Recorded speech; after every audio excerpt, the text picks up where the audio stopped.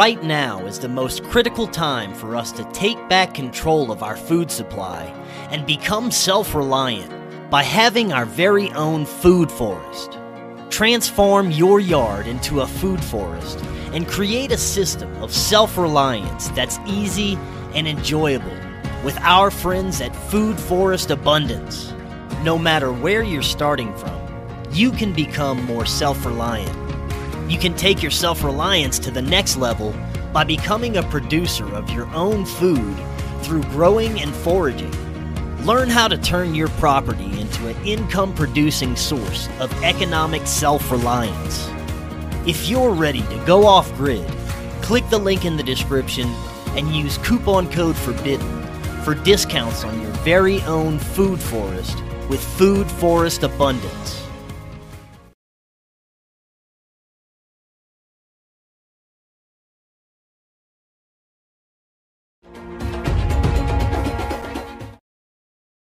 Welcome back to Forbidden Knowledge News. I'm your host, Chris Matthew, and we are joined by the Truth or Theory podcast, and our guest today is Matt Lacroix. He published his first book at the age of 22 and began studying history, philosophy, quantum mechanics, and superstring theory.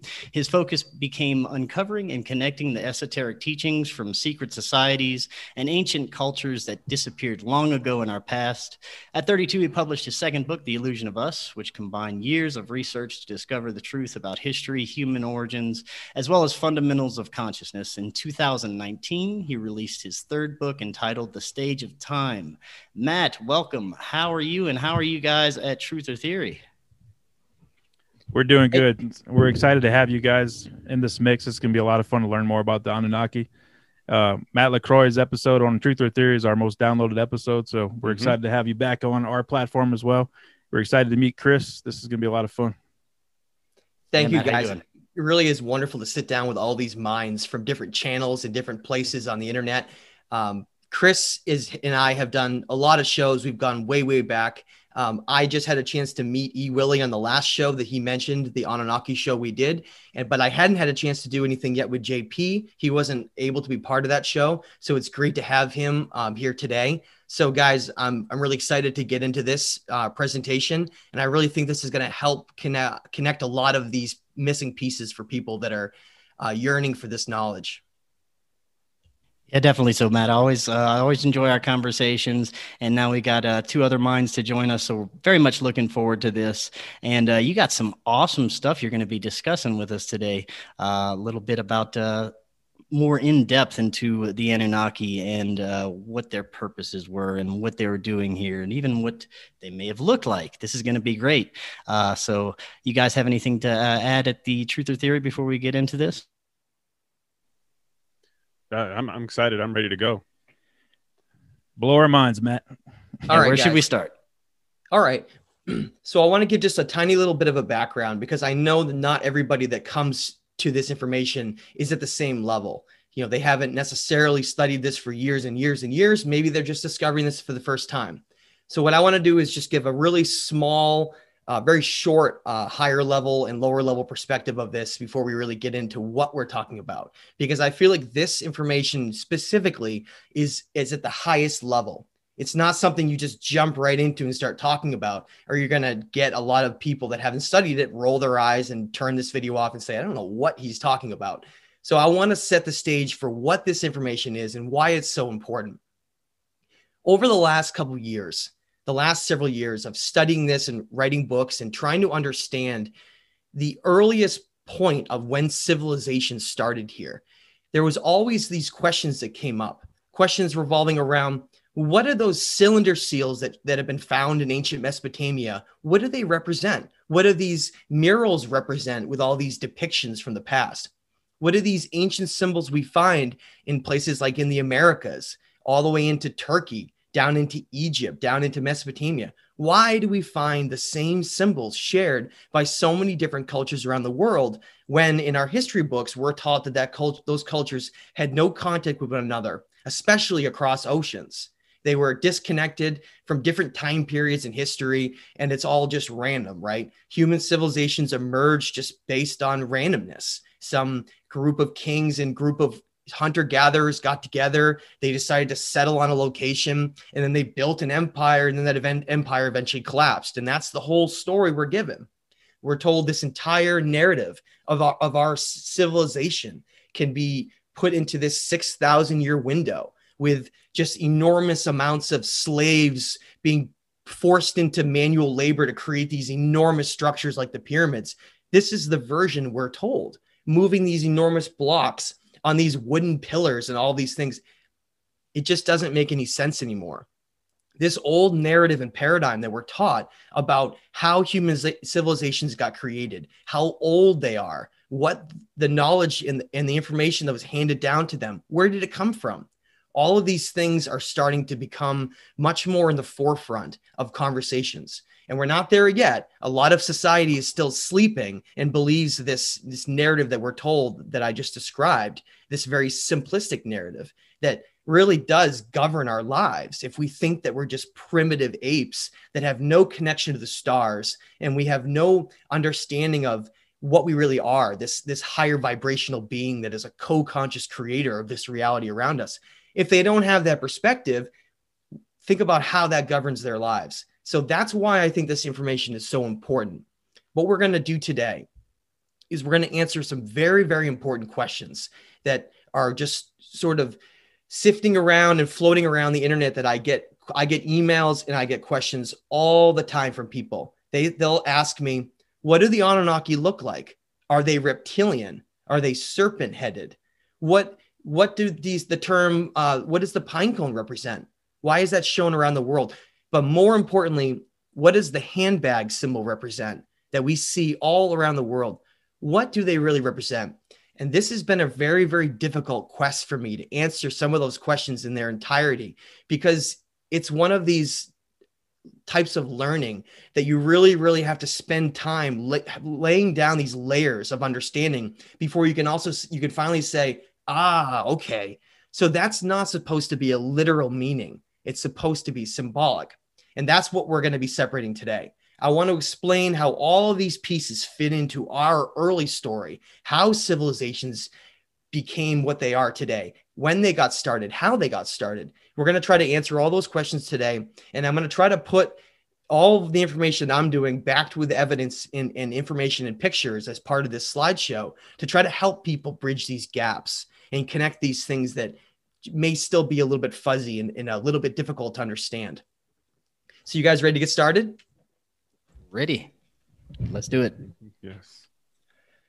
So what is governed us so long are symbols. And I wanted to set the stage so people have an understanding of what we're about to talk about. Now, this is another moment before we bridge into talking about these subjects. We got to start with symbolism, because that's the biggest piece of this to understand. There's usually two camps of people in this esoteric world of studying ancient history. You usually have one camp, and I'm not trying to throw anybody under the bus here. This is just usually how it goes. And I have been on many sides of this, of what I'm about to describe as well, over the course of many years. One side will be, you'll see a lot of these ancient symbols and these depictions, and you'll take everything literally. Everything that is shown on there was a literal thing from the past. And then you'll try to wrap your heads around what they mean and what these symbols were. I don't understand maybe fully correctly when you look at it like that. Now, on the other side, you have this other group of society who tends to take it all completely symbolically. They'll think, okay, all these things that we're looking at are entirely symbolic and there's nothing literal about it. This is the challenge with these symbols and these depictions we find in ancient history, to try to understand what happened long ago, because most of those types of stories and those understandings weren't written down. Some of them were in cuneiform tablets, some of them were in Gnostic writings, but the majority of us understanding this entire story, you have to learn it through symbolism. And that's where this presentation comes in, is how do we separate what's literal? How do we separate what's symbolic? And where can we find that in between where we can try to understand the truth? And that's it's a long road to try to understand that. And I've gone back and forth for a long time, but I feel like I'm at a place now where I can comfortably discuss this. And I'm hopefully can provide people very important answers they need. Now, for those who have followed my work for the last few years, who have read my latest book, The Stage of Time, they know that I discuss the symbols of the eagle and serpent extensively, discuss how it's not really supposed to be a literal translation. In Mesopotamia, when we find this depiction of a serpent-headed individual, it's very easy to want to jump on that and say that's a reptilian being. Very easy to jump on that. And I don't want to throw anybody under the bus and say that you're wrong, but I want to explain my side and my take on how that explains what that means. When you have something serpent-headed, just like when it's described like in the Code of Hammurabi, black-headed, we're talking about symbolism that's shown what someone's mentality is. That's why when we have depictions of some of the Anunnaki, they have an eagle head.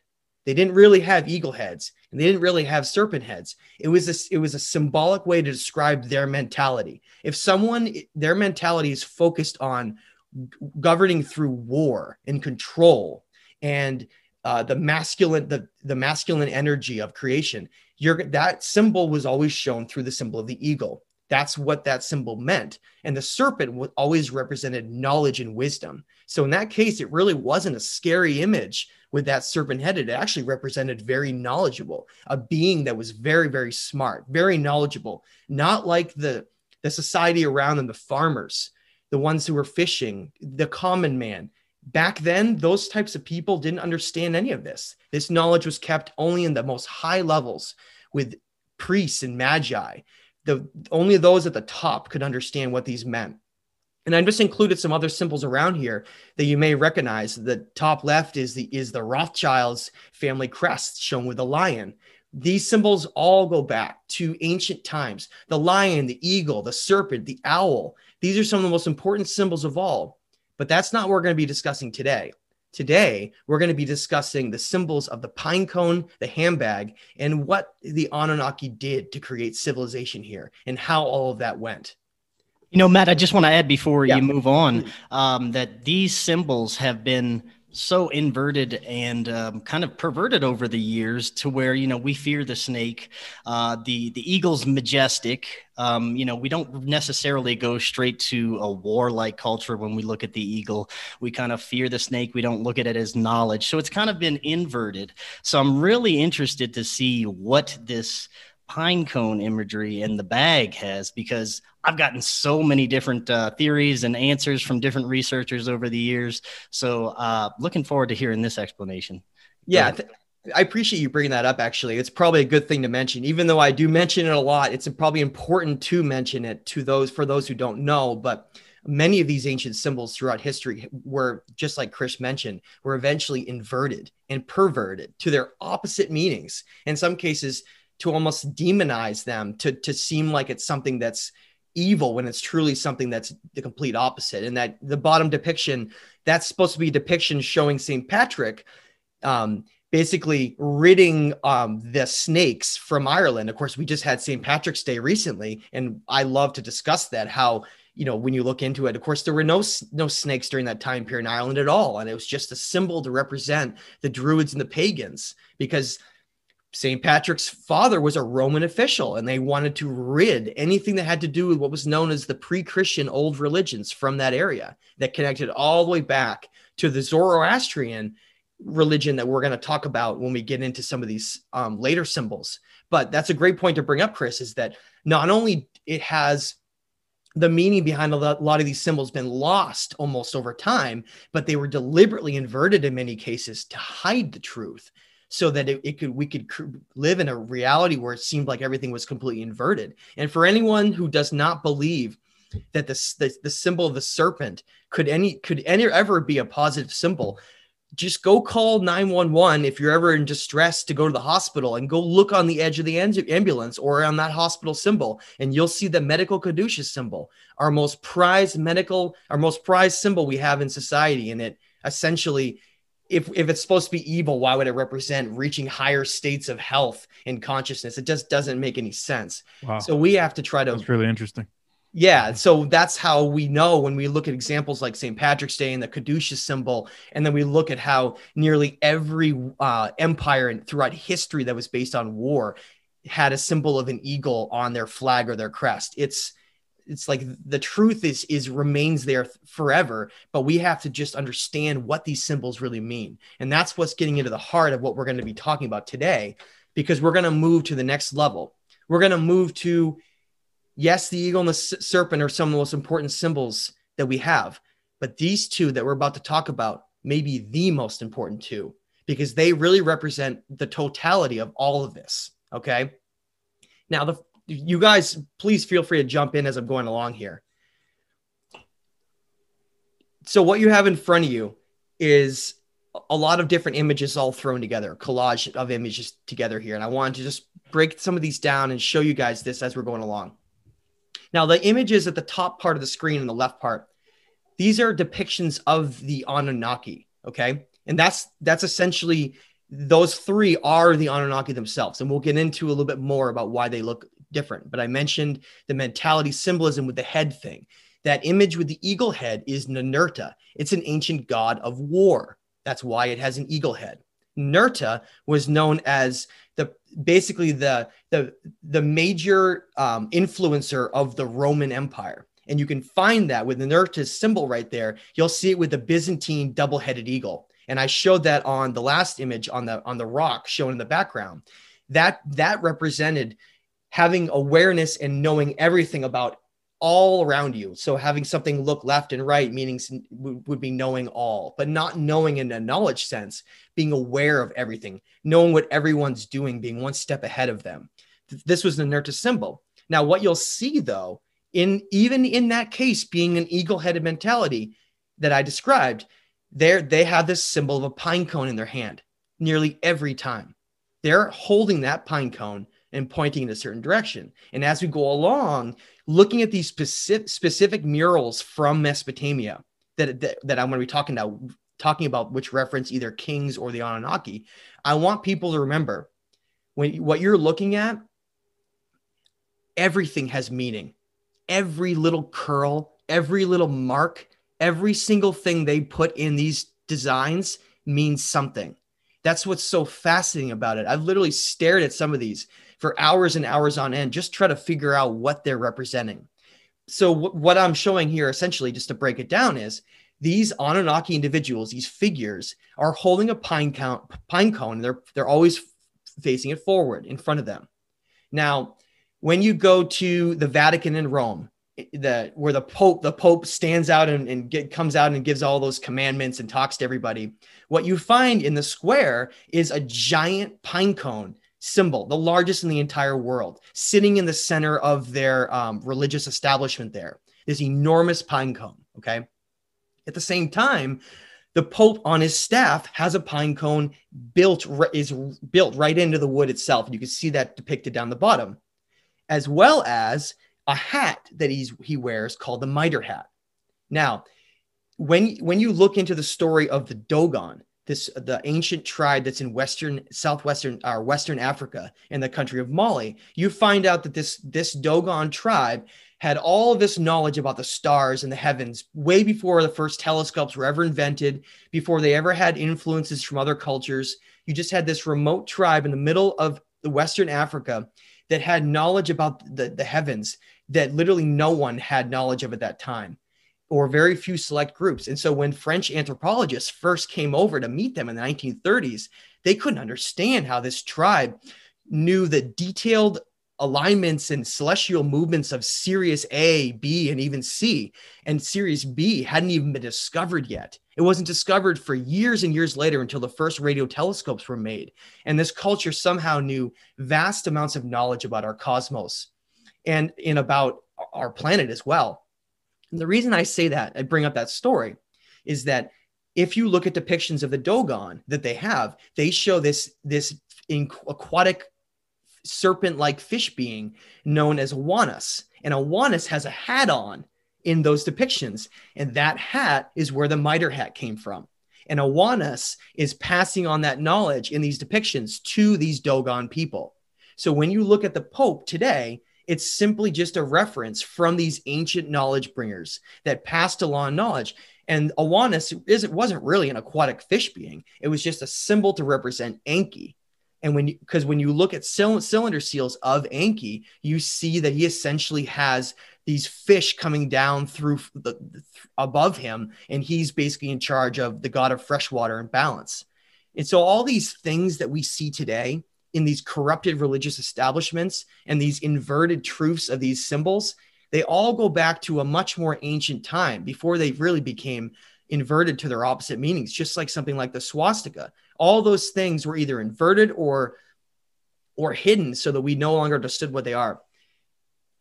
The reason I am talking about this in particular so much is that we know that the pine cone represented knowledge, the passing of knowledge and wisdom. We know that the pine cone represented both our third eye, the pineal gland within the human brain, as well as it represented this honeycomb hexagonal design, the seeds of life, the seeds of knowledge that represented basically this intelligent design behind all of nature itself.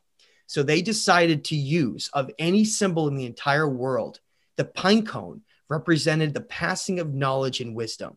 And that's why it's shown being pushed in front of themselves and being handed to other cultures.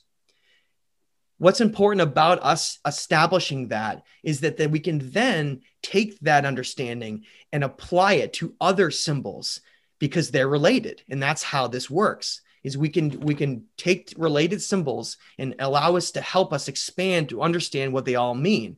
So I'm going to go ahead and, guys, if you have anything to add, we're going to keep moving between these symbols. I just have something quick to add. It's go ahead. Not necessarily off topic, but the wings on these Anunnaki beings, would that mean that it represents that they come from the stars or somewhere else from Earth? That was an excellent question. That's one of the main points that we're going to be talking about when we get to the depictions of the Anunnaki versus kings. You're dead on. So essentially, I'll just describe that briefly before we get into it. But anytime, it doesn't matter when it is, this is what I've found. Anytime you have a depiction with a being with wings, it means that it's one of these higher dimensional Anunnaki-like. Doesn't have to necessarily be the Anunnaki, but it's a being that's not mortal. It's a being that that's a multidimensional being that's not from here. They are from beyond our realm. Anything that's not a mortal human being here is depicted with wings. Okay, it's like an ascended being, basically, is what like an angel. But in this case, angel and demon is in many ways can overlap, and as we'll describe here in a second. In many ways, they are like angels and demons at the same time. Some play different roles. Some were good, some were bad, and we'll get into that. Matthew, I have a quick question about the pine cone as well. Is that? I know the Pope uses it. Is that depicted in any other religion as well, or is that just kind of just the mitre hat? Yeah, no, the pine cone itself. The pine cone is absolutely, it's all around the world. We find it in Hindu cultures. We find it in Egyptian cultures. We find it all around the world. As we're going to get into in a second, the pine cone and the handbag is literally shared by every single area in the world. We can establish that there were what we find evidence for lost civilizations. And that's why this is so important, because these symbols that we find in all these different parts of the world, where we also have megalithic structures and sophisticated things that were built that would have been impossible for a primitive culture with Bronze Age tools, we find these same symbols. And that's what's so important about defining them, because it allows us to say, that's who influenced them to create those civilizations. And that's why they're so similar to others. And excellent questions, guys. Right. So that's where we're at now. And what we have on the screen is probably the most debated of all of the symbols that exist today, is the symbol of the handbag. Now, I will fully admit, when I first started studying this, I thought it was some kind of a bag that maybe held psychedelics, to like psilocybin or something, to help expand some culture's mind or something when they're in a church. I couldn't understand, well, what is in that bag? What are they providing? And there's been so many individuals have said, well, it represents technology, some kind of technology they had that helped them to build the civilization. And this is where I've come to, and this is where I want to try to lay down the definition I think makes the most sense to connect with the pineal gland. And it's going to make more sense as we go along, because we have depictions with all of them together in the next coming slides. So we'll put all this together in one place. So the handbag symbol has been shown in almost every single place that we have megalithic lost civilization imagery and structures around the world, we find these symbols. This handbag. Now on the left side is Pillar 43 at Göbekli Tepe. So we see the same handbag symbol there, and that's in Turkey. Now the image in the middle is one of these Anunnaki images with him with the pine cone holding it out, and then the handbag down below. The following one on the right is from Mexico, La Venta, Mexico, with the Olmec. And you can see Kukulkan Quetzalcoatl up behind him with essentially an Olmec individual with a head of a serpent as well, like serpent headed, remember, holding and passing along a handbag. So what does this mean? What does it really represent? Well, think about what the previous symbol represented. The passing of knowledge, okay? The passing of knowledge to another individual, not just generic knowledge, higher knowledge of everything. If you were to try to sit down and explain to someone everything to have them understand from a higher level, understand the balance of nature, understand consciousness, energy, understand the cosmos, understand how to create a civilization. All of these things come into, that's what's needed for an individual to be able to do what they've done throughout history in these empires. So what did the handbag represent then? The handbag was the tools needed to create a civilization. So if you sit down with someone and you are passing the pine cone of knowledge, you're just telling them something. You're telling them knowledge. You're having them understand, like what I just described, the nature of reality, understanding energy, all those things. That's one thing, right? To have knowledge, to have it and understanding is one thing. But how do you create a civilization? How do you design a civilization? What are the blueprints for that civilization? What are the morals that would be laid down for that civilization? How is that civilization going to be governed? What are the rules going to be? That's what that symbol represents. It's the tools needed to create that entire civilization. So that's why you have a pine cone from the knowledge side, and then here is coming right next to it, holding. But notice he's not passing along. In some cases, he's passing along the pine cone and passing along the bag, but in other cases, he's holding it by his side as well. These individuals, they are the keepers of knowledge and the keepers of how to create civilizations. They're the ones that jump-started every major advanced, sophisticated civilization we can around the world. When we see lost civilizations, this is where these influences came from. They came from those who are passing along knowledge through the pine cone and the tools to create civilizations around the world. And that's why we find these two depictions so closely used in nearly every depiction, because what's the end game here? If you had an advanced group that wanted to design the infrastructure for a planet, design the infrastructure with cities for what people would do, for how to run the world, how to clear river channels for agriculture, for how to map the heavens, you would need all of these different tools and knowledge to be able to do that. And that's what I really feel like these symbols represented when they're handing them down. But it goes even deeper too. And this is where it's a rabbit hole. It truly is. Before I go to the next slide, guys, and feel free to jump in if you want to mention anything. Now, I am kind of curious. With the passing of the pine cone and the bag, I just don't understand why these civilizations are lost if they have the tools to become. You think they would be the absolute rulers of the world? Well, the big piece of the puzzle with that to understand, and Chris is smiling over there, is because we find ample evidence all around the world, just like we found evidence for these symbols being shown, that there have been devastating catastrophes that have occurred on the earth, and maybe not even just during one time period, but maybe as a part of a cyclical basis, where maybe every 12,000 years, it seems like some disaster occurs, which is why they were so obsessed with mapping the heavens, because they could understand not only the energy of the cosmos, but they could also map and understand when events are going to happen, what time period is occurring on a larger level, looking at it more on the basis on the solar system level, not on looking at our understanding of time. So these these civilizations were wiped out collectively around the world based on series of cataclysms we find. And we know that based on erosion we find around like the Sphinx enclosures. When we look at Greenland ice core samples, we see a very, very devastating event that occurred between about 12,800 and about 10,800 years ago, over a potentially over 1,000-year period of multiple events that seem to have wiped out all of these civilizations and just left either just their megalithic structures that they built with no writing at all, or in some cases, these cuneiform tablets, which was the ingenious way that they knew that they could preserve a message etched into stone or clay so that it would survive. That's why there's so few writings from any of these cultures anywhere in the world, because if they had used paper or anything digital, none of it would have survived. And so when some ask about, well, how do you know Atlantis was real? We don't have any of the writings from Atlantis, really. We have very little. We have anything that was either channeled or came through ancient Egypt, because Egypt was the only connection that we can find back to Atlantis when Solon went there and then told Plato about the story of Atlantis. So all we have, Willie, is basically these scraps and these little breadcrumbs left behind from what is disasters that we can't even wrap our heads around in terms of human history, for events that have occurred, for what happened to them, to be able to try to understand what this story is.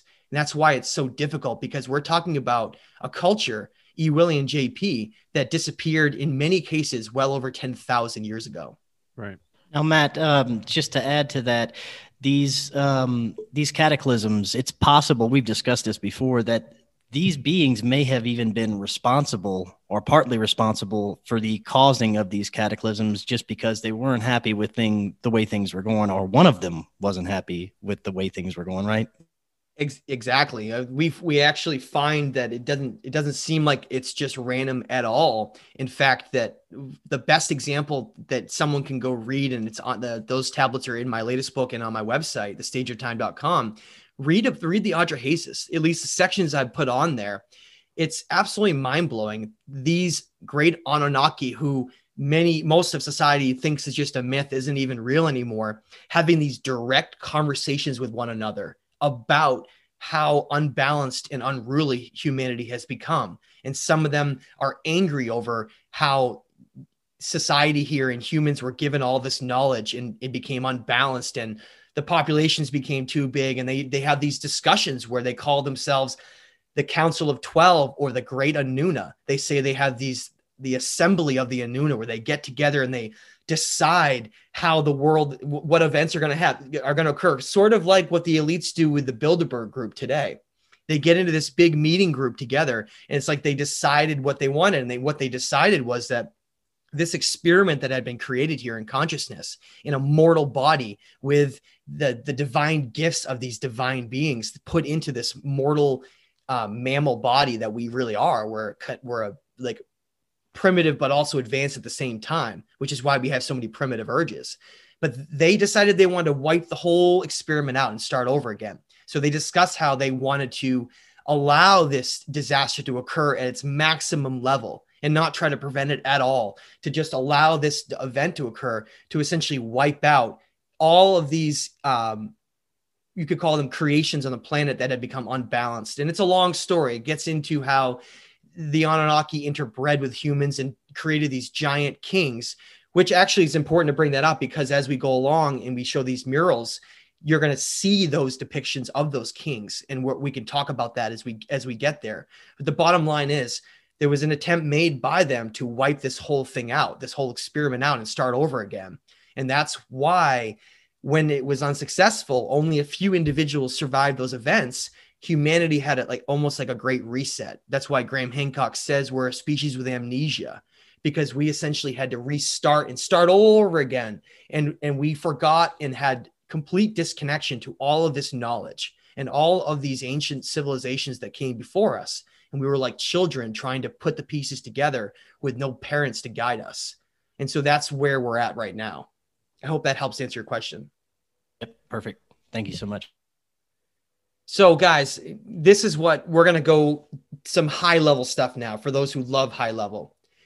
in Göbekli Tepe, which is in the Anatolia region of Turkey, you see Pillar 43, which is the most important of all the pillars there. Now, these pillars are massive megalithic pillars that are built out of a single stone. They're these huge T-shaped pillars, and they weigh more than 20 tons each. And they have all these strange depictions on them, okay?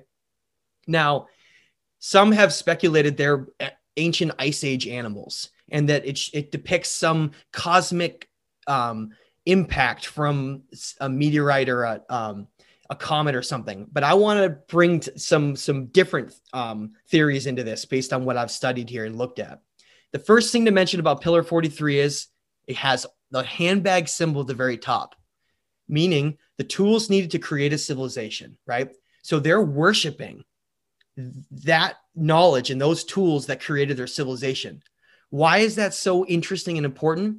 I've mentioned this before, but I want to mention it again for those who don't know. Göbekli Tepe is one of the most important sites, not for its sophistication with megalithic giant blocks like we see across Peru or in Egypt, not for that reason, but because it contains certain levels of archaeological evidence that helps us to really understand this story well, to back up this information. And what you find in Göbekli Tepe is that as they've uncovered different layers going down in, they found that this entire astronomical temple, which is what this was buried under mountains of debris, deliberately buried and hidden, closed off. When they finally got down and dug in and found this temple, they found that there were very peculiar layers of organic material within other layers that went down deep below that. And they were able to radiocarbon date that organic material to 11,800 years ago for this civilization in Göbekli Tepe that made that temple. So we know that. We know that base value. And we also know that was the time period that was a lot of violent earth changes were happening based on ice core samples. The same destructive time period during the Younger Dryas period around 12,000 years ago. When they went down and uncovered those layers, remember, we're told that every civilization is simply nomadic hunter-gatherers. And they just, in terms of Göbekli Tepe, that what mainstream archaeologists tell us is that this group just happened to decide to stop hunting and hang out there for a few years and build the most sophisticated astronomical temple ever built. That makes a lot of sense, right? But what makes more sense is when you go down through the layers, you find that in the layers right below where this construction was done, we do find hunter-gatherer evidence, extensive hunter-gatherer evidence. There were hunter-gatherers moving through this region, but then right above it, within a very, very short amount of material, only within years, say, of material that could have been accumulated, we see all the sophistication that comes out of nowhere. Agriculture starts getting practiced. Cities are built. We find sophisticated society has emerged on this site out of nowhere, seemingly out of nowhere. And then what do we find on that pillar? Those handbags shown like if you were, let's say you were a hunter-gatherer group, you were living in that region, hunting wild animals and living off the land. And all of a sudden, this group of enlightened individuals comes in and teaches you all of this wisdom and knowledge. They completely change the structure of your society. They give you all these tools. They give you understandings of, they teach you how to farm. They teach you about the cosmos. They teach you about consciousness. They give you all this information and knowledge. They give you the tools to create those civilizations, and then they leave. What are you going to do? You're going to worship them. You're going to worship them, either them where they came from, or even just celestial understandings of energy. And we'll get into that in a second. But now look what's below the handbag symbols. We see a vulture. Okay. And we see a vulture who's got a circular round thing above his arm. And some have speculated that that's a comet or an asteroid. Now look below the vulture. You see a scorpion. Now let me break this down, which is to some information that I don't know if a lot of people have heard of or connected to.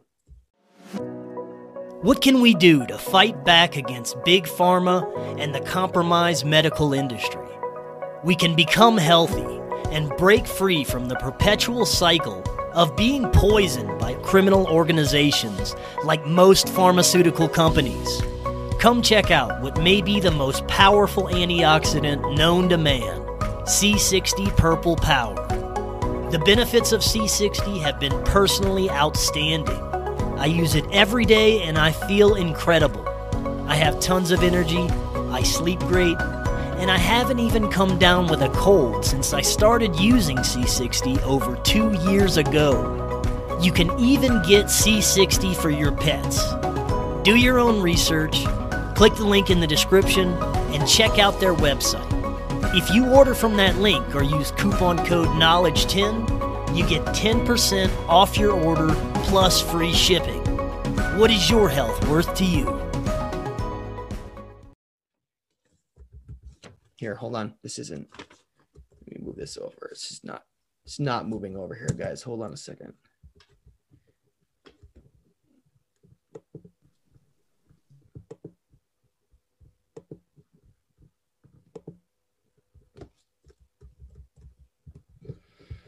Hold on one second, guys. This isn't moving over. Someone's playing fun games with me.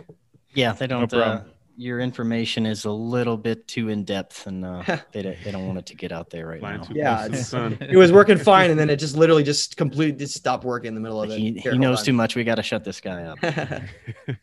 You guys see that now? Yes. Yeah. There we go. Okay, it's working now.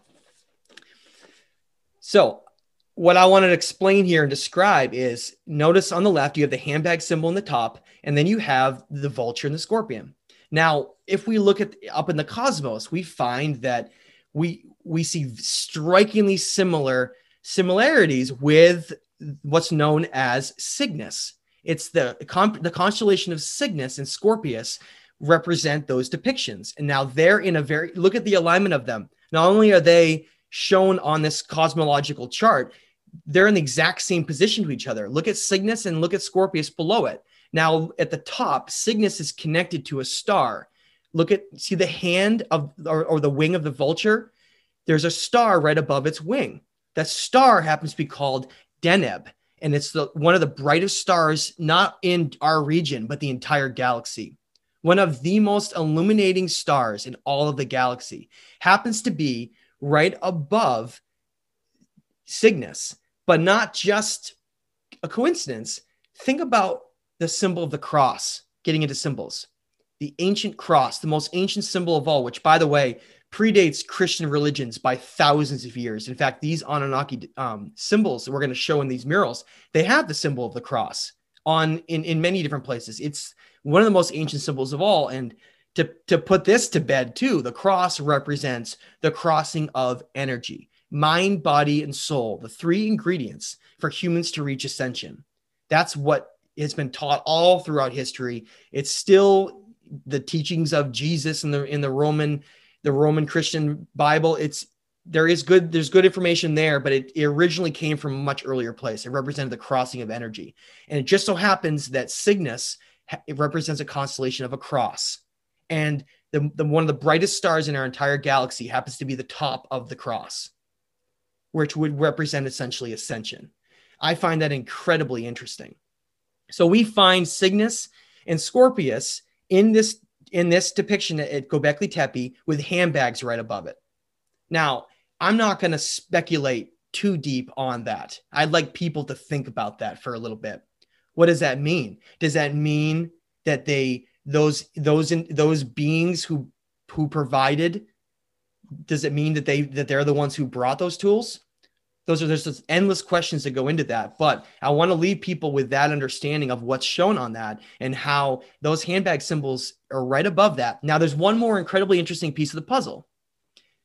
Just so happens that Cygnus and Scorpius are in what's known as the dark rift of our galaxy. The dark rift is an area of the galaxy that has the highest amount of dark energy of our entire galaxy, is in that location. For those who don't know what dark energy is, it's when you think of a system of balance, as above, as below, you find when you look at something like the underworld and heaven, higher and lower dimensions, there's always balance no matter what. Dark matter would be like the equivalent of the underworld for our planet, but in the galaxy. It is the other side of matter. everything is always balanced. Does that have some kind of a connection with the Anunnaki? I don't know, but I think that's incredibly important. And I would encourage others out there to maybe investigate this a little bit and see if it goes anywhere, because I think it's really, really interesting that that just happens to be the case. So you guys, I don't know if you have anything to add to that. I just think it's very fascinating. It's become more and more evident that astrology and astrotheology is prevalent throughout even the Bible, but it's taken from, earlier writings and earlier scriptures, and that a lot of these murals and these, ancient tablets and cuneiform writings are describing what's going on in the stars. And it's amazing how they had this much advanced knowledge of the stars, especially when you look at, Göbekli Tepe, like you were just showing us. I think that's awesome. That's fascinating. Yeah, exactly. Just like you said. So here we have evidence for hunter-gatherer civilization there earlier, primitive, and then they become incredibly advanced out of nowhere based on soil, archaeological soil layers with farming, and all these things come out of nowhere. And at the same time, they create these pillars to map all the constellations in the heavens and the zodiac cycles. Where did they get that knowledge from? I would challenge anyone in the mainstream to answer that question for me. How do you just get that out of nowhere? How does knowledge come out of nowhere, especially if you're a primitive culture? I think it's impossible. It has to be the influences of something else. That, to me, is the missing link in all of this. And I think there's still, clearly, when you look at Göbekli Tepe and Cygnus and how it's located in the dark rift, and there's clearly more to this story than we fully understand. And I think there's a lot more to the Anunnaki, frankly, than anyone really understands. I think their complexity should never be underestimated. Now, guys, this is probably, I would have to argue, my favorite depiction of any mural in the world. I have sat and stared at this. And if those are interested in this copy, you can find a high def version of this on my website, thestageoftime.com. I've some high definition images on there. If you want to click it, it zooms right in. You can just stare at it just like me for hours and hours.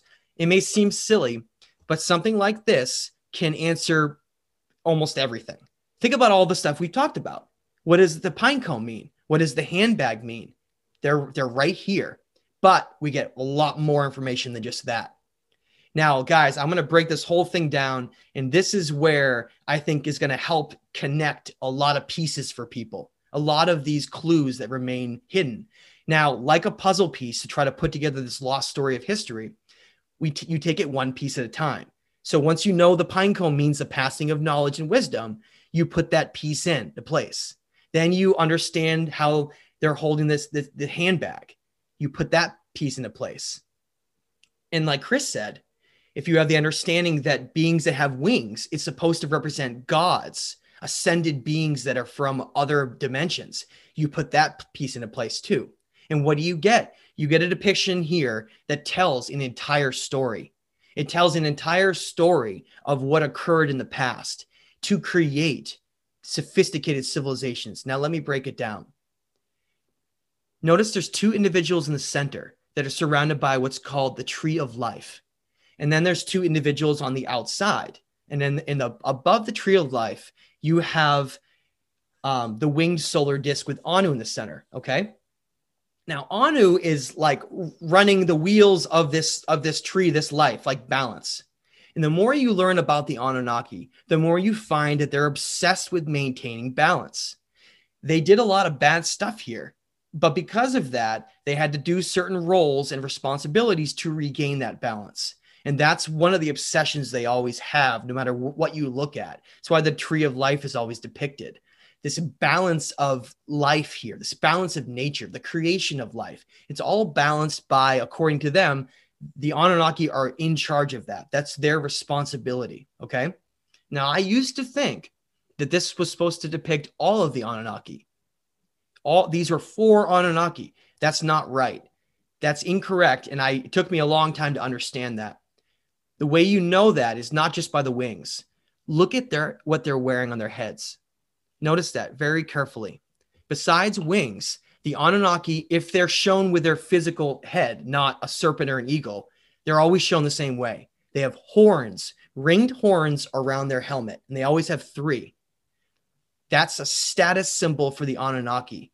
That means that the two individuals on the outer side, and it doesn't really mean on either side. Remember, it represents both sides, right? Balance. The four, the two on either end, and the two kings in the center. Now notice, the kings are the same height as the Anunnaki. And like I said, I think some things are supposed to be literal, right? Some things are symbolic, but other things are literal. They're the same height as the Anunnaki. Now look, the Anunnaki aren't reptilian. Remember, we're created in their image, not the other way around. We are them. So therefore, look at all the Mesopotamian kings that are depicted all throughout history. When we look at Ashur, when we look at King Hammurabi, when we look at Sennacherib, when we look at Ashurbanipal, notice they look just like the Anunnaki, like they're imitating them, right? They have the long locks of hair all braided. But what do they not have? Notice what's on their head. They don't have any horns. They have a completely different type of symbol on their head. And they don't have handbags or pine cones. You see that? It's telling you a story. Let me break this whole thing down. The Anunnaki had bloodline king offspring based on which are called the Nephilim. Okay, we know that when we look into we look into Genesis, we look into Book of Enoch, all kinds of ancient stories from the past. It extensively talks about that giants were once here, that ancient kings really weren't what we thought they were. They were actually like bloodline Anunnaki kings directly from their bloodline. And so their obsession here was to have their seed rule over the society. So these kings are direct bloodline kings of the Anunnaki. They're being given the knowledge and wisdom to create civilization. Okay. And that's why they're depicted in the center around the tree of life. Now notice what they're carrying. In their left arm, they have what's known as the masculine rod of kingship, of ruling. And it was always males that did the majority of these ancient civilizations were males. There were some civilizations in parts of Africa that were run by females. And there were some areas of Africa had female kings and priestesses and that was an example in areas, but in majority of the time, it were these bloodline males, these masculine rulers that would take over and rule society. And that's really what's being depicted here in the center. So they have the masculine rod, and then look what they're doing. Just like you see, they're pointing the way. It is their way or nothing. They are handing down the rules and responsibilities that the Anunnaki gave to them, almost like an emissary that works for someone that's very powerful. They're the ones who are supposed to then use all of that knowledge, the tools to create a civilization, the knowledge, the laws handed down to them, specific laws. It was all under one umbrella called kingship. Everywhere is the same phrase. Kingship was lowered. Kingship was lowered here. Kingship was lost, then relowered. And we're going to get into that in a second. But essentially, you have the Anunnaki having these bloodline kings that they feel are superior, that should rule over the rest of society. They're telling them the way to create those civilizations and how to govern them. And in the center, you have the Zoroastrian symbol with Anu, who's basically pulling the wheels. He's on almost like the bike of life. He's the one who's in charge of all of the Anunnaki in balance. So when you put the whole thing together, it's like the Anunnaki are creating a specific type of kingship civilization for our societies here in their image, in their likeness, and their mentality. Okay. And that's what I think is so interesting, though, if we go back a little bit, just notice how often they're depicted with an eagle head, though, not a regular head and not a serpent head. It's actually quite rare. You do see it, like when I showed you in La Venta, the Olmec, how they show Kukulkan coming up with the serpent. Yeah, it's there, but it's much more rare. What does that mean? It means that the majority of the time, the Anunnaki, when they were creating these civilizations, created them to be warlike empires, which is why throughout history, it's always been governed by war, because it's the easiest way to control civilizations and keep them in a lower state of consciousness. There's always been this battle of the Anunnaki where they didn't want us to become greater than them. And that's what a lot of these struggles have been. Now, before I move on, guys, do you guys want to ask anything or any questions about this? Because so many are like, what do the Anunnaki look like? And they're trying to piece together this whole story. But I feel like just there's so many answers in this mural itself. Yeah, I have something quick, but I'm going to let Truth or Theory. You guys have anything before I go ahead? You go ahead and go first, because I have 2 questions. Right. So, we've gone over a lot of the symbolism. I'm really curious as to your thoughts on what looks like a wristwatch on each of these beings' hands. What do you think that is? Is it just some sort of ornamental, or is it something like a technology? I'm really glad you brought that up, because I meant to talk about that and I didn't. And so thank you. I appreciate it. Like I said before, everything has meaning. I mean, everything. For those people who love this kind of stuff, go pull this image up on my website and just stare at it. Because if you look at it, everything from the necklace they're wearing, what kind of clothing they're wearing, how they're facing, what is being shown. Notice how the Anunnaki are showing their legs, but the kings aren't. Powerful muscles, right? Everything has meaning. Everything represents something in these images. And so you brought up a great point. What about these watches? These depictions of watches? Well, notice how, if you're clever enough, you'll see that they have a watch on each hand, but they're facing different directions. I mean, they're not facing different directions. They're facing the same direction. They're facing our direction, which wouldn't make any sense. If you were going to wear 2 watches, you wouldn't have them face one face your inner wrist and one face the other one. It wouldn't make any sense, because it has nothing to do with the literal meaning. It's showing you that in each hand, they have this same symbol on their watch. Now, what is that symbol? That's been something that I've thought about quite a bit. What it looks like is like a flower of life, but also like a sundial. And what I think it represents is time. Because I've often thought a lot about how the Anunnaki are obsessed with time. They're obsessed with when events occur at a specific moment. That's what they talk about all the time, to have something happen, to influence someone, to change the narrative of a timeline. I think that what this represents is, and this is what I call the Anunnaki, they're like the keepers of knowledge. Now, notice the kings are wearing them as well.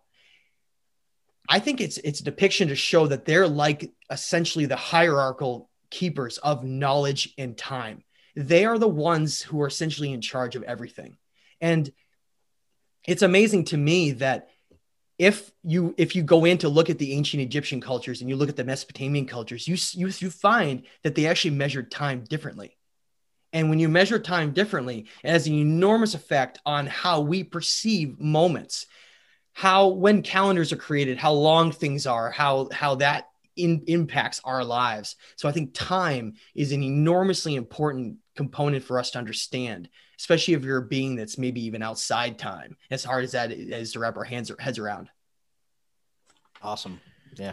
I have a couple observations. Not really questions, but I didn't even notice the watch thing. And I've been staring at this thing nonstop since you put it up, and I've been analyzing every little part of it. And I never even noticed the wrist thing. That's really cool. I feel like every couple of minutes I'm seeing something new on this picture. It is fascinating. That's what's so cool, is that because everything means something. It gives you like a clue if you can figure out what it is, especially if they all connect and add up to the same conclusion. And you say, oh, that's what they were trying to say.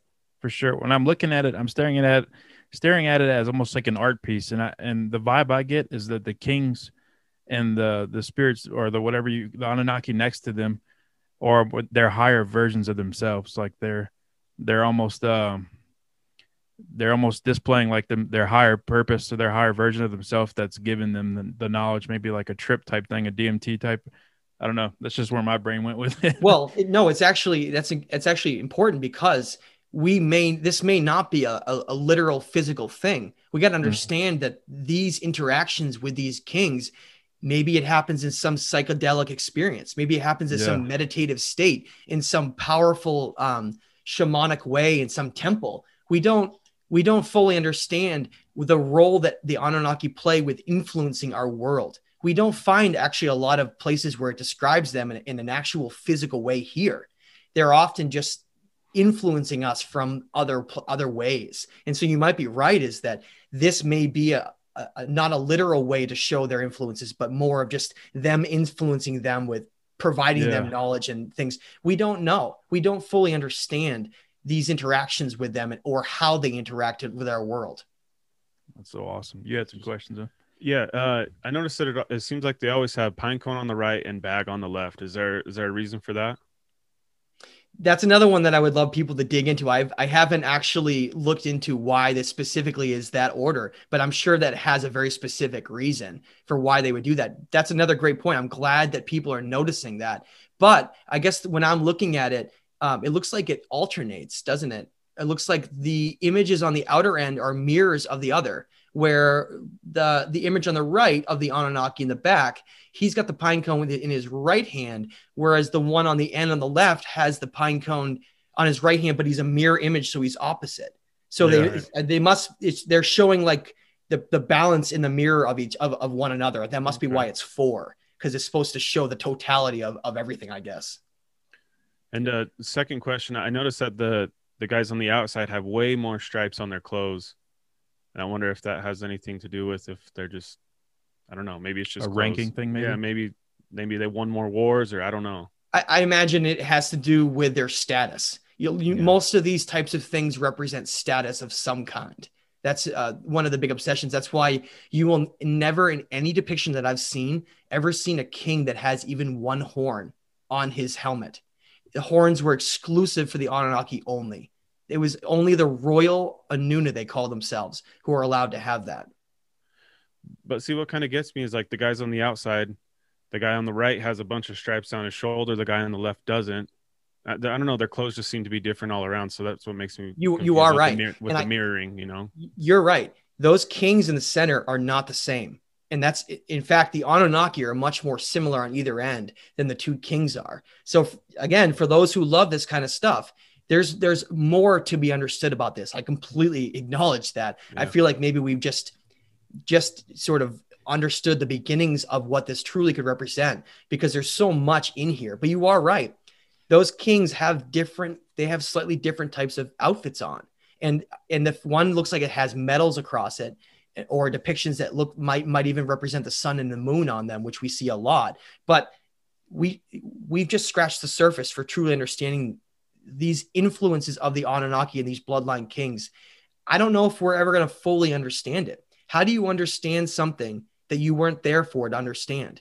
It to me, I try to remind myself of that all the time, is that we try to make these hypotheses and try to understand this stuff, but we may never fully understand it. But I do feel like we've made some significant inroads to maybe start to wrap our heads around what was really occurring back then. And I think also it could be the differences between each side. We had, like you mentioned earlier, as above, so below.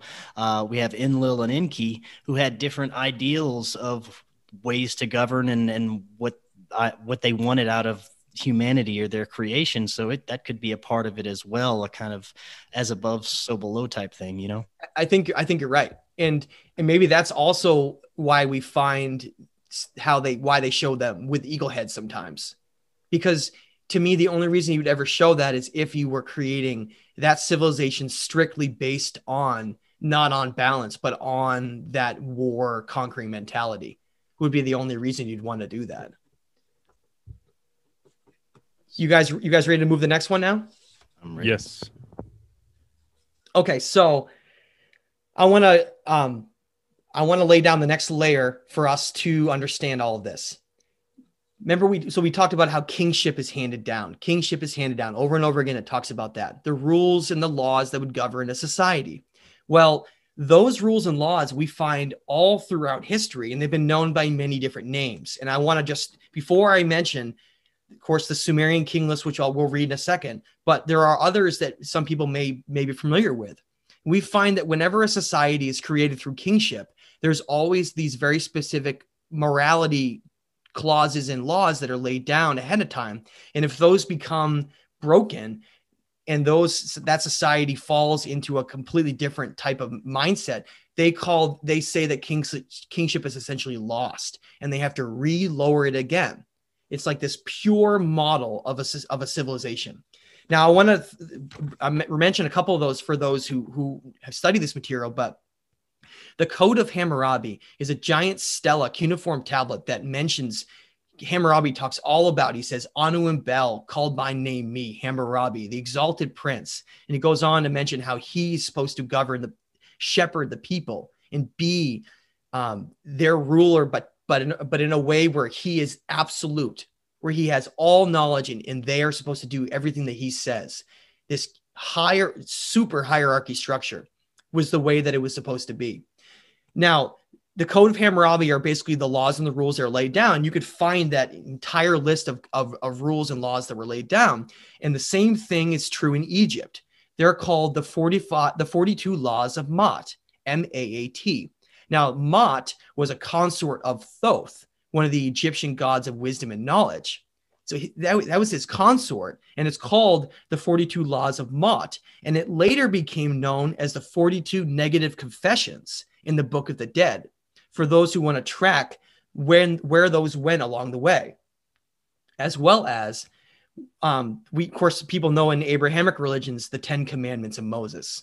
So we have all these different rules and laws that were laid down and handed down to us for how we should create civilization. Now, on the right side of the screen, you're seeing the cuneiform tablet known as the Sumerian King List.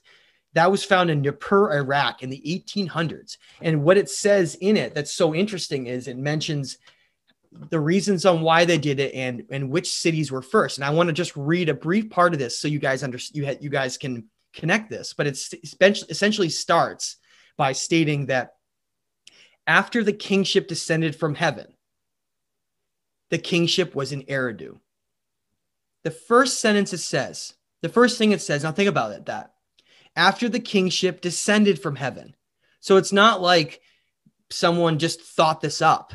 The specific design was handed down from heaven, higher dimensions, beyond earth, whatever you want to say, to create those civilizations, right? And it says, after kingship descended from heaven, the kingship was in Eridu. What we find on every other tablet, like the myth of Adapa and all the other ones, Eridu Genesis, they all say that Eridu was the first city ever created on Earth. And I love to mention that specific site, if it's the first civilization ever created, which I believe it was, one of the most important civilizations in history, is remaining sitting in the desert with no one having access to it, no guards, no archaeological digs have ever occurred at that site. There was one Oxford University investigation that was done there where they walked around the site and looked at it, but then the whole thing was abandoned, never visited again. And it really speaks to me about the importance of that site connecting to these ancient stories of the past that is so disruptive to this story that they have to hide it. It's the only way that they can do it. Hold on just one second.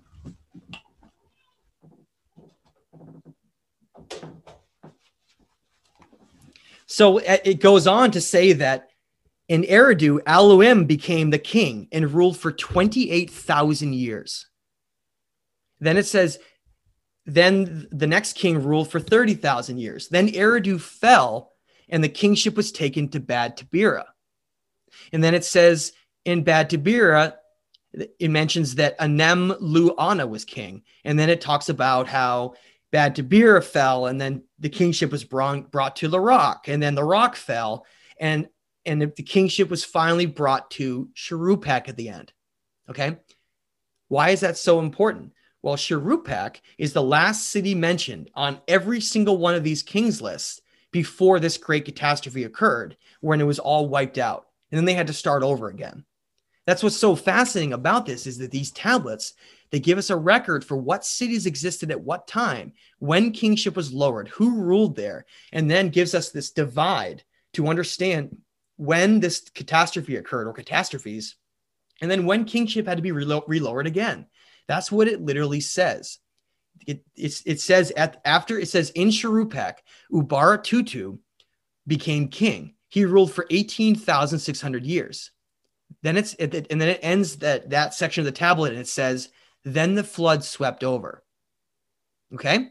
Now, Ubara Tutu was the father of Atrahasis. who wrote the tablets of the Atrahasis describing the flood, which would make all the sense to people understanding this, considering he was technically the last king of Shuruppak after his father, even though it doesn't mention it. You can find it in some translations, which means that he was the last king, the last bloodline king, connecting back to the Anunnaki in that city before the deluge came. And what happened? Many may know the story of Noah. Same story we find in the Epic of Gilgamesh. Zayasudra is the same individual with a different name used. He was this king that was warned by Enki to build a great craft with bitumen to seal it all, to survive this event with his family and his genetics. And then he was seen on top of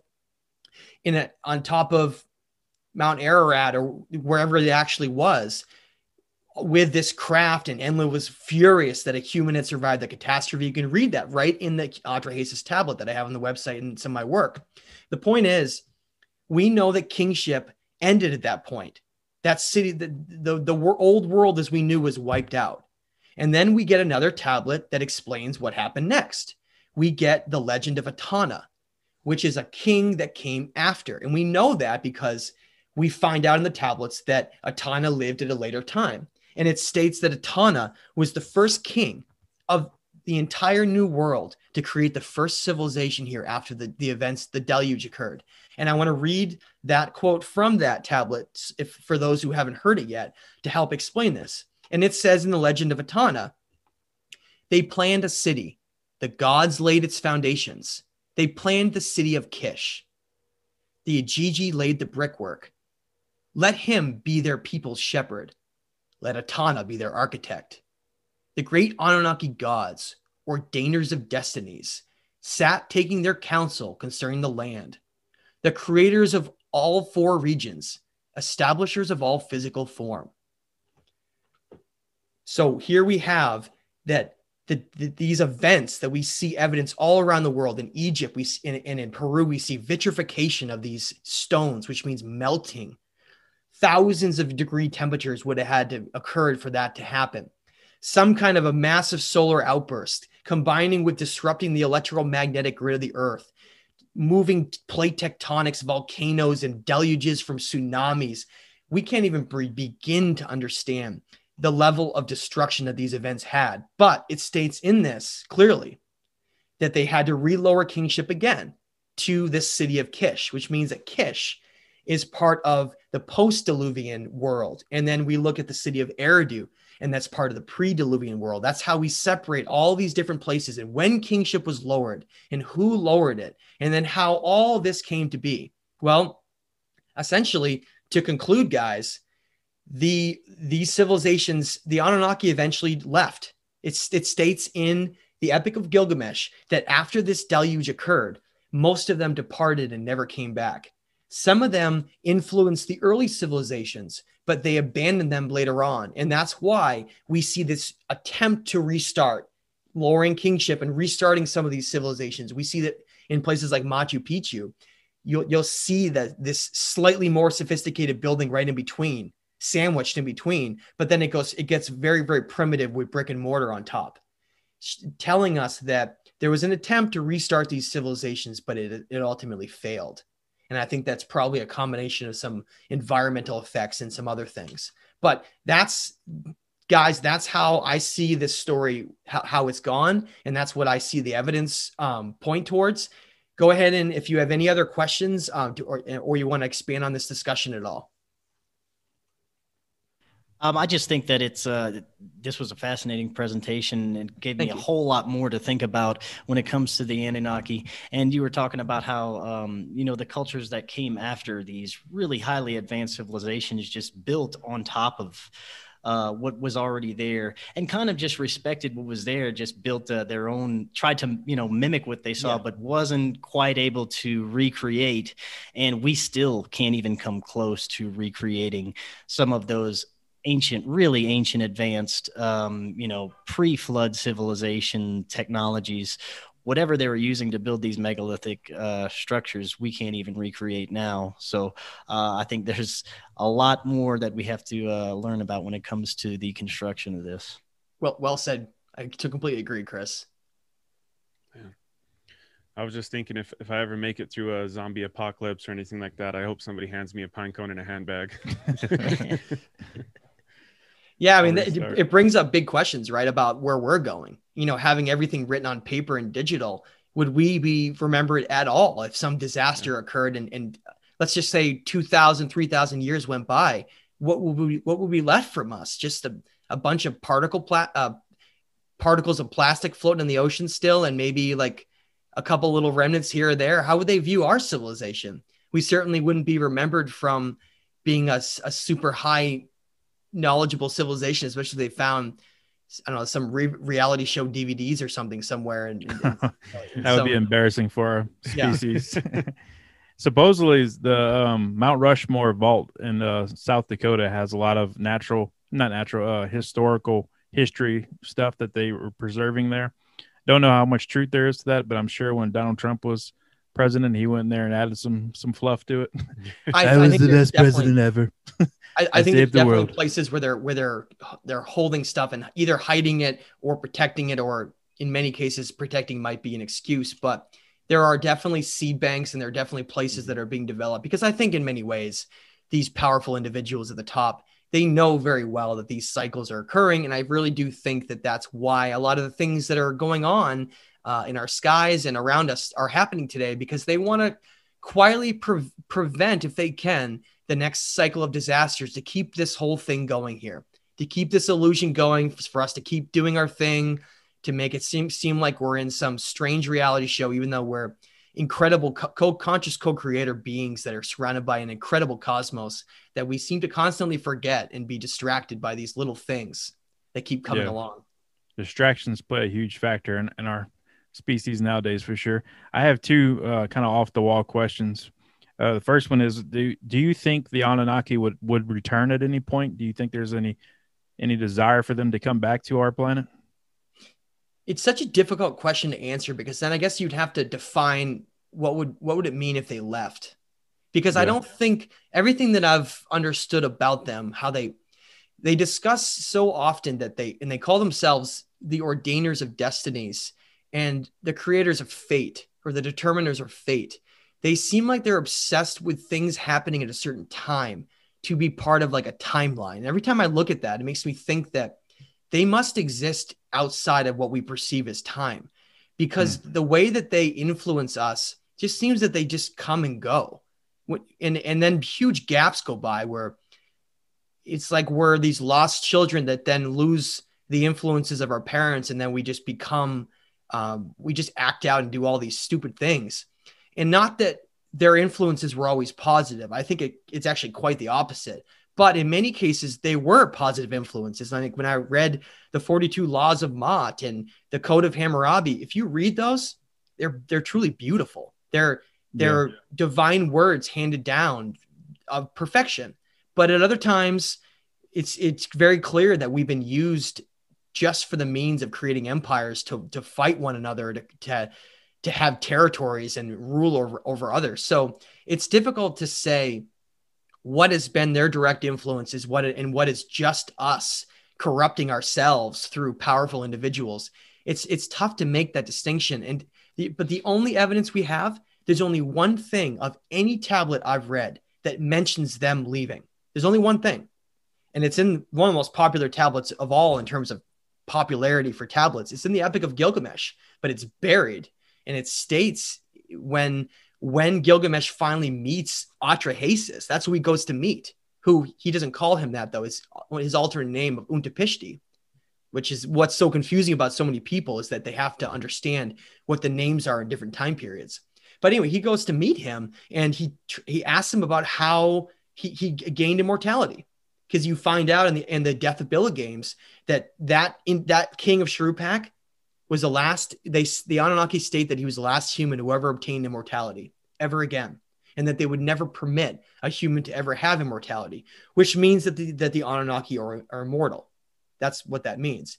But anyway, wow. he states that he asked Untapishti, he asked him how he obtained immortality, and Untapishti tells him this great story. He tells him about how Shuruppak is an ancient city, much older than than we could ever understand from a totally different time period. And that he says that the gods were once in it. That's the exact words he uses. He says it's so old that the gods were once in it. And I think that that is incredible to wrap our heads around, because it really proves that they're not just something that connected on a conscious level, but they did come here and they were here in physical form at some point. But then it states that when the deluge swept through and everything was destroyed, it says that the Anunnaki were so embarrassed by their decision, because it was way worse than they imagined. It was more difficult than they imagined, I guess, as well. The decision to wipe everything out, that they departed here, it says. It says they departed here. That's the only thing we have. But then in the legend of Etana, it states that the gods laid its foundations and created Kish. So some had to have decided to come back at some point. Because I think if you say, well, Matt, I mean, Sharupak was destroyed by the flood. How much time when it occurred in between before the first city was created? We don't know. We don't know how much time lapsed. I'd say thousands of years. And that's a long time. That could represent the entire course of human civilization as we know it. Whereas that much time might have lapsed in between them deciding to lower kingship to Kish again and to try over again. So there's still a lot of unanswered questions we have for that time period, but we're starting to put the pieces together. And I think when you look at the question of, how you were saying some of it is beautiful teachings and good, and some of it is warlike and kind of brutal. I think it just speaks to the duality of their nature in general. If you look at Enki and Enlil, they had two different ideals of what they wanted for humanity. And I think that could be what it all goes back to, is like, the as above, so below thing, that just the duality of the nature of reality, really, I think that's spot on. But what's really interesting though about it is that even though they did represent duality here, the reason it seemingly became unbalanced was that when you read about the roles, they call them the lots. They cast lots for where they should rule. But it doesn't mean necessarily just regions. That's what's so wild about it. When you read about it, it's not just that they were given certain regions of the planet to rule, which they were. You find that in a lot of places where you look at different gods and you can connect them back to the Sumerian gods. And then you see the influences that they had in each place. You can say, oh, that's who was influencing so-and-so. But it gets even deeper than that. It seems that, according to the Atrahasis, that they actually became almost fulfilling certain aspects of our reality. So Enki was forced into becoming the positive polarity of ruling the underworld, and his counterpart in the underworld was Nergal. For those who want to study this, Nergal's consort was Erishkigal. So if someone was like, if Enki's in the underworld because he's known as Satan, that's what Satan is, just so everyone understands. That's why the trident is the inverted representation of the pitchfork, is the inverted representation of his trident, Enki's trident.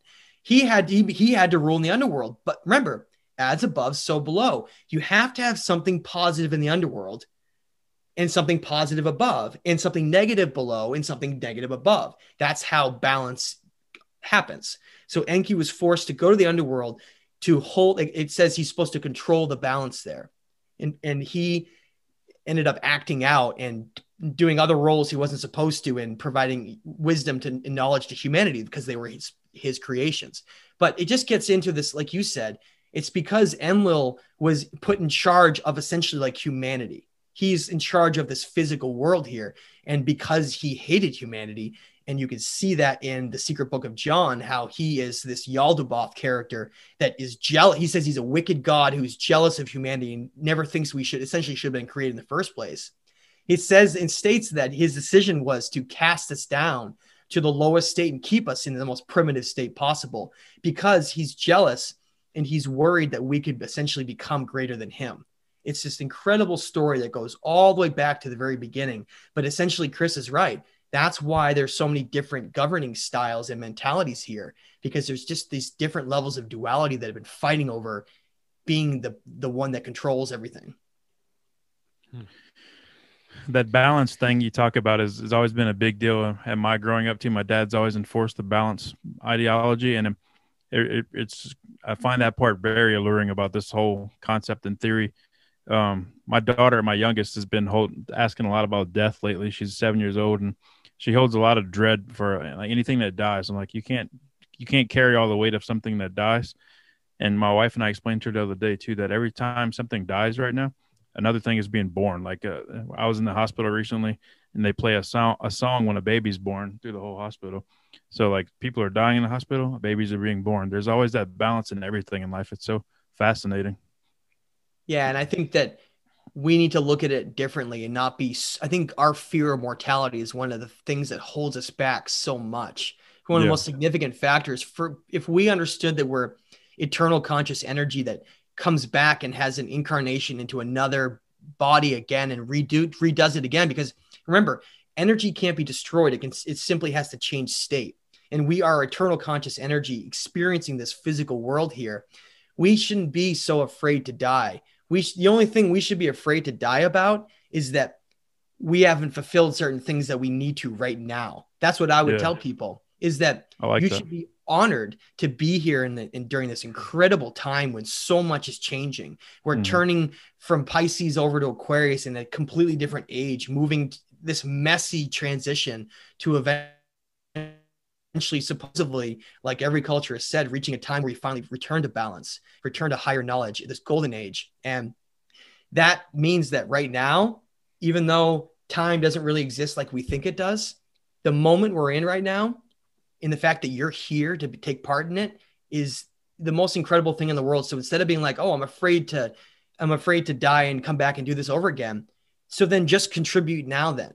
See that as maybe a way to push you a little bit extra to really maybe allow it so that you can think to yourself, how will I be remembered? What have I contributed in this time that's so important right now to this entire story to fuel this movement forward of consciousness? What will I be remembered for in this time? Because that's what we are, guys. We are just conscious co-creators here who are trying to figure things out, but we're supposed to be contributing in a positive way to our society and the direction we're going. And we get constantly distracted by all the things that bombard us. And it's really easy for us to get lost in the physical reality that exists here and to lose track that we have these other responsibilities we're supposed to take and do here. That's why I like to remind others of what we really are, so we don't forget it. And we allow it to never be forgotten ever again. Yeah, very well said. And for anyone that doesn't think we're living in a critical time, that I think it's a pretty important time to be here. And I think that everybody here at this time has an important job to do. And it's all about trying to find out what that is, because things are changing very rapidly, and a lot of people are scared of it. And I think that if we look at it the right way, it could go in a good direction, other than this dystopia that we're afraid of, Yeah, and I'd be more afraid of stagnation and no change than I would be of change. I think that's what we should remember. Well said, fellas. Let's take a quick break real quick, and then we'll regroup in a second. JP and I are about to urinate on ourselves. Well, we can go ahead and say goodbye here anyway. I do have two more questions for you, Matthew and Chris. Both. I'd like to get both your takes on this. Just want to take a quick break, and then if you guys have time for it, we have a second set of 6 questions for our returning guest, Matthew, and the first set for Chris if he's up for answering them. Sure. Yeah. I got like 15, 20 minutes. Okay. Go quick, and I'll go after you, and then 2 minutes. Yeah. So I'll give you a heads up on my question so you can chew on it for a second. My question, you brought up the cross earlier. That's goes back way back. Do you think that had anything to do with the crucifixion of Jesus Christ? Do you think that symbol was inspired by that? Oh, absolutely. They used that. Being on the cross is symbolizing them just choosing to sacrifice themselves. It was much of it was actually symbolic, sacrificing themselves for the bettering of humanity, dying for providing the way, right? The way, just like he has the finger pointed out, the way towards reaching these higher states of energy and consciousness. If you ignore the fundamentals of the cross crossing of mind, body, and soul. If you ignore that, you will never reach higher states. It's essential. That's why it's such an obsession. But religion largely became corrupt, and that's why they ended up using the symbol for reasons that most don't really understand. To them, it's just a symbol of the church, but they don't really understand what it really represents, in that it goes back far before the Christian religion was ever established. Interesting. My other one is might be too long-winded. This kind of almost I entertain the simulation theory a lot because I can't ever get out of my head. Do you think the Anunnaki are like basically the programmers behind all this if it was a simulation? Well, it seems to me when we look at the design of nature, this perfect Fibonacci number, that all of nature, everything in the cosmos has had a perfect design to it, a mathematical design based on perfection. And I mean like absolute perfection. If you think about, if you have a planet and you want to sustain life there, you'd have to design it in a way where all of the life that would grow and then die would have to perfectly balance itself. For instance, if you have a forest and you want to create soil, you have to have leaves or organic matter fall and eventually turn into soil to then allow something to grow. Everything's perfect. Everything's designed for the utmost perfection. And which is why I think the Anunnaki, how they got involved in this whole story. I don't think the Anunnaki have anything to do with designing the universe. However, I think that they have a role, or they had a role and a responsibility as creators. That's what I think their role is. They're supposed to be creators, but they ended up breaking many rules. That's what's so wild. When you read some of these writings, you find out that there are rules for creating. They call them, they basically broke the rules of creation.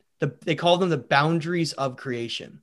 That if you were creating, like kind of like if you think of Star Trek and how when they go to some place somewhere, they can't show themselves or interact at all because they pollute that species timeline, and they all of a sudden change the entire outcome of that. Just like that, they're supposed to be creators here, but not in a way where they alter and change everything and then become gods here and have us worship them. They broke the rules of creation. Not only did they bring duality here, that's what it states, through war. I mean, if we didn't know empires and war, would we ever have gone to that direction? I think some would quickly say yes, but I'd maybe say no.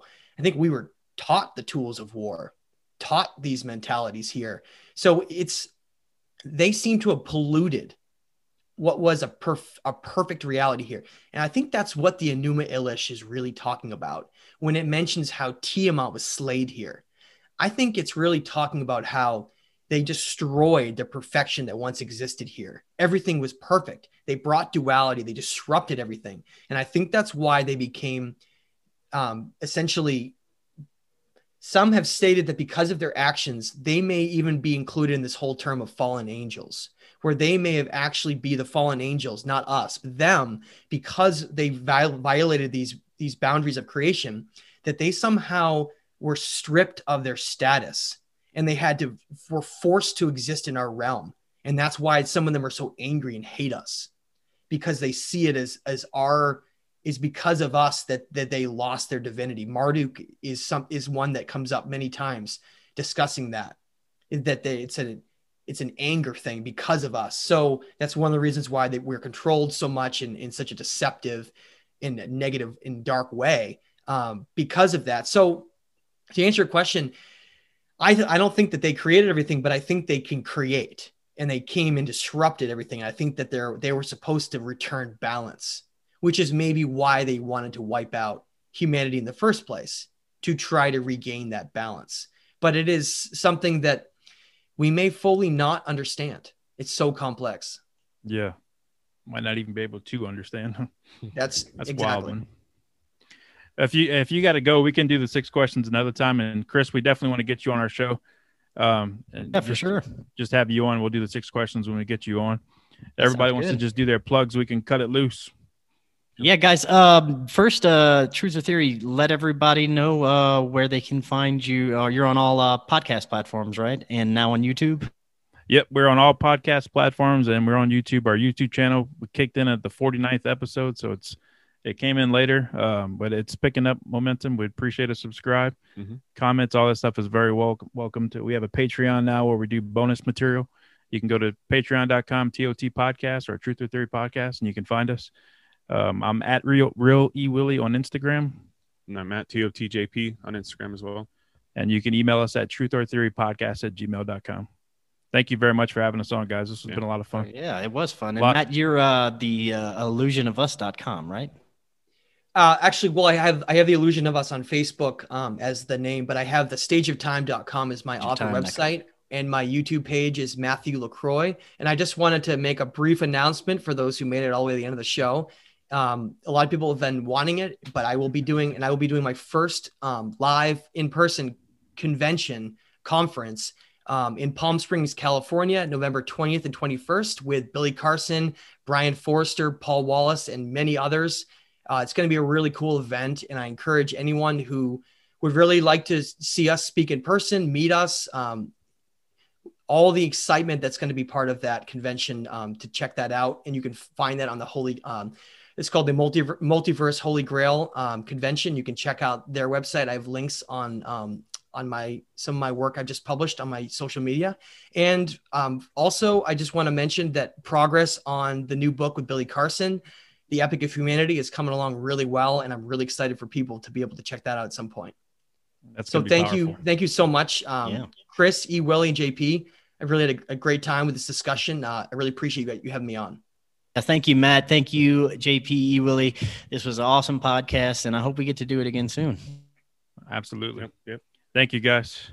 All right. Everyone have an excellent evening. Do you want to learn how to remote view? Now is your chance. The International Remote Viewing Association is offering 8 weeks of remote viewing classes instructed by my friend Michelle Freed. Don't miss this once-in-a-lifetime opportunity, starting Saturday, September 3rd, 10 a.m. Pacific. The course is only $150, and for members of the IRVA, it's only $110. Just visit irva.org/events/registration to sign up now.